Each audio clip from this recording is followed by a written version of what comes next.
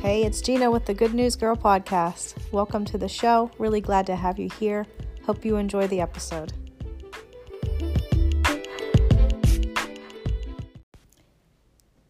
Welcome, everybody. I am excited to dig in with you today.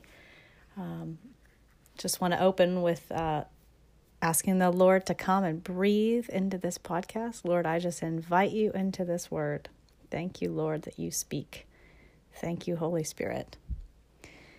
Today, I am on the topic of intercession. I felt deeply in my spirit about a week ago.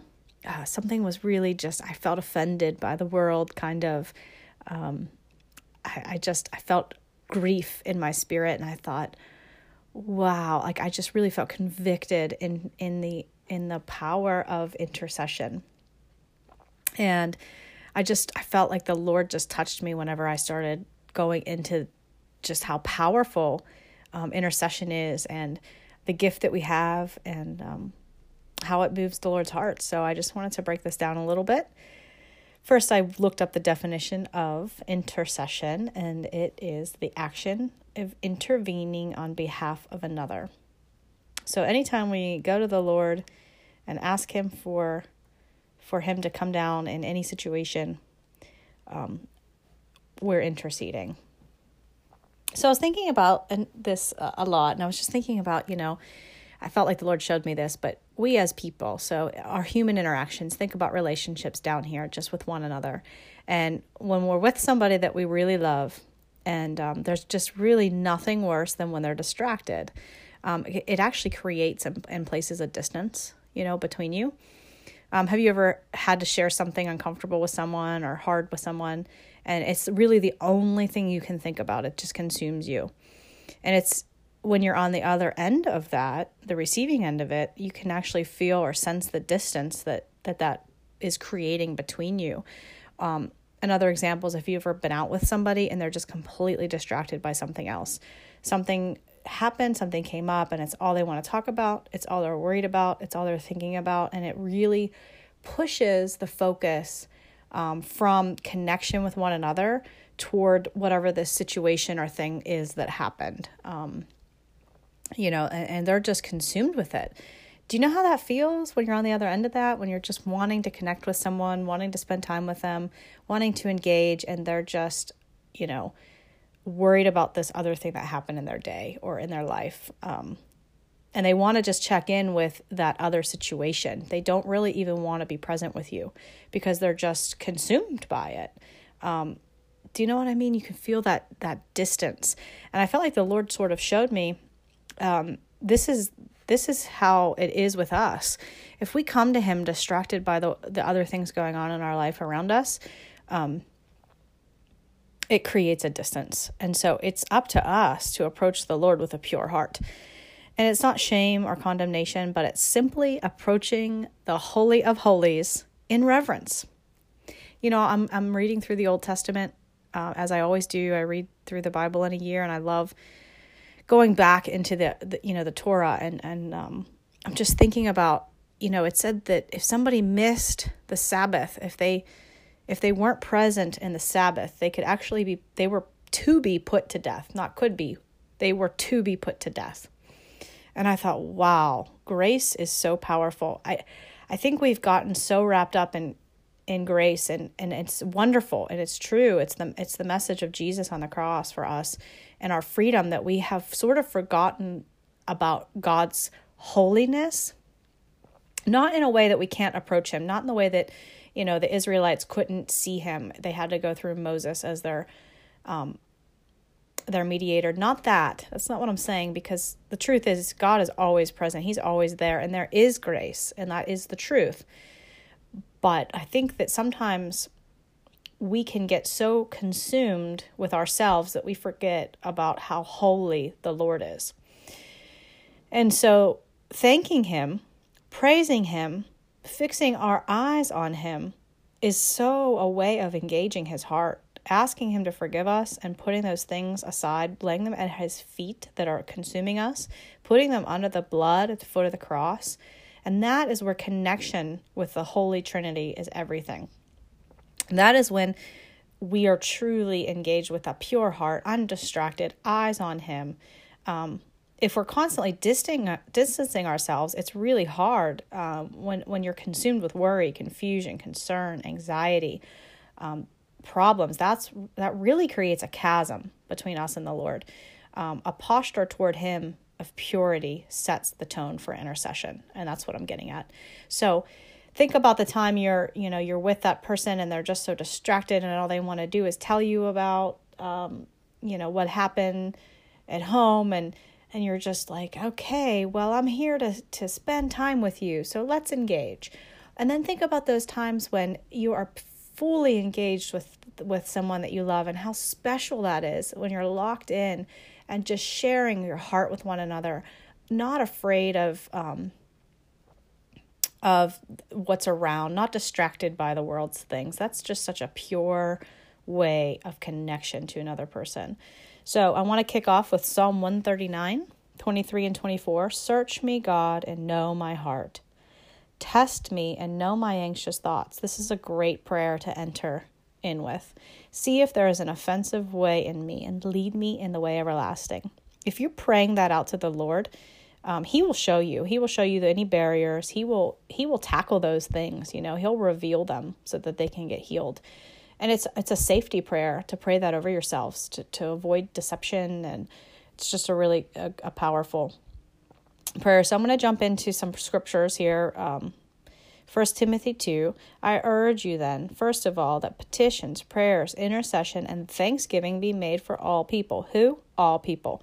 For kings and all those in authority, that we may live peaceful and quiet lives in the godliness and holiness. This is good and pleases God our Savior, who wants all people to be saved and to come to the knowledge of truth. For there is one God and one mediator between God and mankind, the man Christ Jesus, who gave himself as a ransom for all people. This has now been witnessed to at a proper time. And for this purpose I was appointed to herald and an apostle. I am telling the truth, I am not lying. And a true and faithful teacher of the Gentiles. Therefore, I want the men everywhere to pray, lifting up holy hands without anger or disputing. So that's a scripture telling, Paul urging us, we're supposed to be interceding,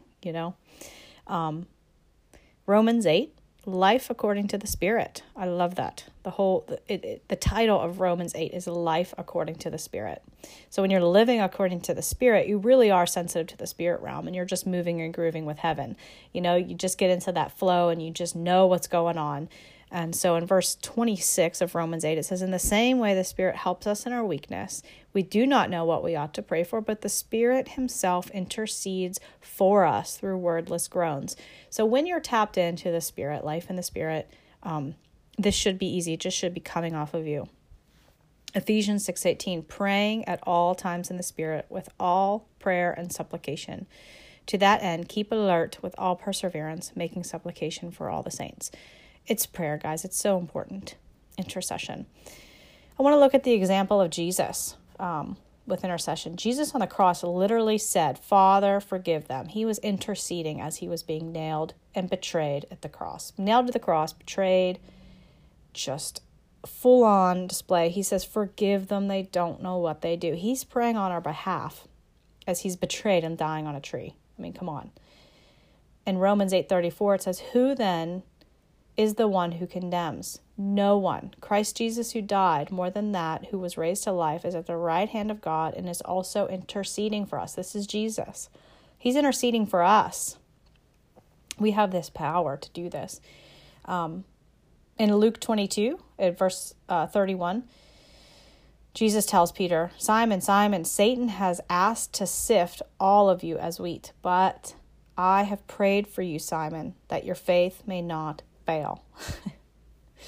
And then later on in the same chapter of Luke 22, he withdrew about a stone's throw beyond them, knelt down and prayed, Father, if you are willing, take this cup from me, yet not my will, but yours be done. And an angel from heaven appeared to him and strengthened him. And so I just wanted to point out there that angels respond to prayer. It says right there, as Jesus kneeled down and was praying, an angel from heaven appeared to him and strengthened him. So angels are sent in response to intercession. They are present in prayer. They're present. So this is powerful. We're not praying to the angels. We're praying to God, of course. God commissions the angels. They are a part of his heavenly army, if you will, his heavenly hosts. I mean, they are, responding to his. He leads them and guides them. But when we're praying and they're showing up, it's because it's the direction of the Lord. Couple more scriptures. Hebrews 7:25. Therefore, he is able to save completely those who come to God through him, because he always lives to intercede for them. So Jesus, as an example, is intercession. He is intercession. So sometimes, people have said this before, and why should I pray? God knows what he's doing. Really, we have power. We have power. I want to show you a couple of passages here. Let's go over to Genesis 18. And this is the example of Sodom and Gomorrah. And this is when Abraham is negotiating with God. He's negotiating with God. And I think it's amazing.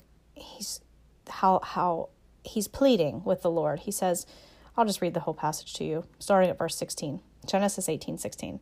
When the men got up to leave, they looked down toward Sodom, and Abraham walked along with them to see them on their way.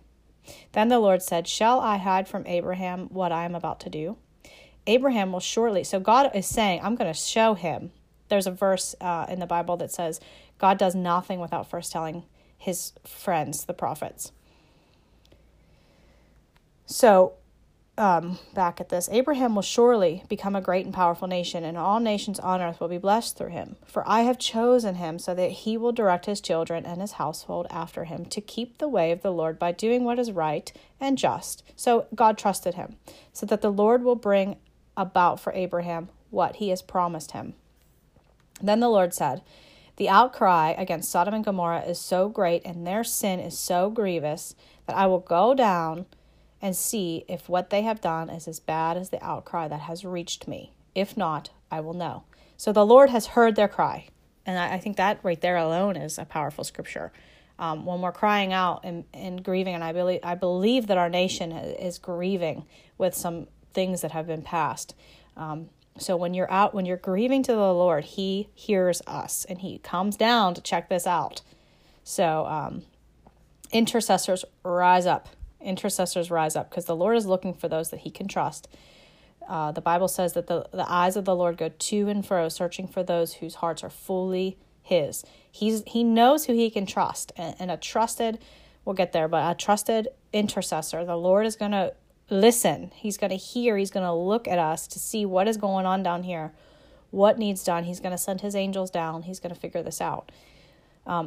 Verse 22, then men turned away and went toward Sodom, but Abraham remained standing before the Lord. Then Abraham approached him and said, will you sweep away the righteous with the wicked? What if there are 50 righteous people in the city? Will you really sweep it away and not spare the place for the sake of the 50 righteous people in it? Far be it from you to do such a thing, to kill the righteous with the wicked, treating the righteous and the wicked alike. Far be it from you. Will not the judge of all the earth do right? The Lord said, if I find 50 righteous people in the city of Sodom, I will spare the whole place for their sake. Boom, right there, he tells Abraham. He listens to Abraham's plea, and he agrees with him. Yes, I will do it, Abraham. Even though his plan is to destroy it, Verse 27, then Abraham spoke up again. Now that I have been so bold as to speak to the Lord, though I am nothing but dust and ashes. Now, you have to see here that Abraham's faith is now building, because the Lord has said, yes, I will. What if the number of the righteous is 5 less than 50? Will you destroy the whole city for a lack of 5 people? God says, if I find 45 there, I will not destroy it. Once again, he spoke to him. What if only 40 are found there? He said, for the sake of 40, I will not do it. Then he said, may the Lord not be angry, but let me speak. What if only 30 can be found? He answered, I will not do it if I find 30 there. The Lord, he just said he wouldn't do it for 50, and he's just coming down, listening to Abraham. Okay. The Verse 31, Abraham said, now that I've been so bold to speak to the Lord, what if only 20 can be found there? He said, for the sake of 20, I will not destroy it. Now, God is all-knowing. He knew what was going on down there. He knew what he was going to find. But he is negotiating, having a conversation with Abraham, his friend. Then he said, may the Lord not be angry, but let me speak just once more. What if only 10 can be found there? He answered, for the sake of 10, I will not destroy it. When the Lord had finished speaking with Abraham, he left, and Abraham returned home. We know the rest of the story. We know the rest. I'm not going to keep reading these passages, but I do believe that Abraham had the ear of the Lord, and he could have kept going. I strongly believe that if he would have kept going, we don't know. It's not in Scripture. It's not recorded in Scripture, but how powerful, you know? The story of Jonah is another example. It's not direct negotiation with the Lord, but there is a turning of God's heart. If you remember, Jonah is sent with a message that Nineveh will be destroyed, and the word was received. And the Bible says that they in Nineveh believed God, and they repented and fasted, and the Lord had mercy on them. So we all know the story. Jonah got mad at God because he felt like he made him look like a fool because he went and proclaimed this thing, and it just didn't happen. But the evidence is that the people willing to turn their hearts in faith by repenting and fasting, captured the Lord's heart of mercy. That's what happened. God had a plan to destroy it. Jonah heard him well, but God changed his heart because the people they repented and fasted and came to the Lord. They believed God. I believe that first part was key. They believed God. Their faith, God responds and moves to faith. I'm telling you. They didn't just ignore God. They had faith in him, and that really moves his heart. Faith moves his heart. But my thought is that the Lord loves us so much that he always wants to save us. You know, his heart is just always for our protection, and faith is so precious to God. He's looking for someone to believe him. He is just looking for someone to believe him. He really does bend down his arm to us. He's waiting to intently just hear from us. He wants so badly to move on our behalf. He's looking for pure hearts that are fully his. James 5:16 says, the prayer of a righteous person is powerful and effective. We can move the Lord's heart. In fact, he created us that way. He told Adam to take dominion and be fruitful and multiply. We have the Lord's ear, which is incredible to try and fathom, but it's supported by Scripture. And so I just want to say, step into intercession. If something is grieving your heart, step into intercession. Grab hold of these things by faith. Know when you're entering, the Bible says, enter his gates with thanksgiving, his courts with praise. So it is powerful to go in with a thankful heart. It is powerful to thank him. It is powerful to worship him. You have to tell him who he is. You have to show him your heart toward him. Ask him to forgive you. Don't be focused on other things. Focus on him. Focus on glorifying him, exalting him, making him, putting him on the pedestal, knowing, exalting him and telling him how much you love him and coming before him instead of just grumbling and telling him all the things that are grieving us. Then that opens the dialogue for you to just step into this place of intercession. Hey, God, what's going on? We need you to come down here and rescue us, have mercy on us, help us. So I just want to pray right now over you for an increase in your heart for intercession. I do believe that the Lord can come in really wild ways. I grew up in a Christian home, and my mom taught me that when someone comes onto your heart, it is because you are to be interceding for them. So you don't think about somebody for the longest time and they pop into your mind. It's never a coincidence that suddenly you find out something about them or they call you the next day. The gist of it is that you are to be interceding. We have a job down here to intercede. And the Lord is waiting to hear from us. He's waiting to hear from us. He trusts us. He wants to hear from us. He wants to know. He doesn't want to hear complaining. He wants to know, information of what's going on down here. So it's important. A lot of people have dreams about people. They don't understand why or what it's about. It's usually always about intercession. And so faithfully stewarding your gift of intercession is really, really important. So I just want to bless you, and I say increase in intercession. I say increase in your prayer time. And I just speak truths and revelations of the Bible that would come to life. Guys, really get in the Word. You cannot know Jesus You can't know Jesus only by the Spirit. You need the Spirit and you need the Word. You can't just know him by his Word without the Spirit, and you can't just know him by the Spirit without his Word. He is the Word. That is how you weigh and discern and test the spirits. Not everything in the spirit realm is of God. So we really need the Word of God to root us and ground us. And, they're just pages in a book if you don't have the Spirit to bring it to life and show you and teach you of all things. The Bible says he is the teacher of all things, and that is true. So I just want to pray, increase over your appetite for the Word of God, increase over your time in prayer and intercession, and let's shake the world. Let's rise up as intercessors and take dominion and show the world how powerful our prayer is. There's this demonic thing going around where people say, keep your prayers. That basically there's this whole petition that thoughts and prayers don't work. Well, I'm here to tell you that they do. Prayer is powerful, and it's time that we rise up as intercessors, not just put up. What if we, instead of reacting by posting something on Facebook as our first response to something, but really got on our knees and went into intercession first before the Lord? This is really, really important. We're living in important times for intercession. So I just bless you. I bless you in the name of Jesus, and I pray over you for an increase in wisdom, in knowledge, and understanding, revelation in the Lord. Thank you.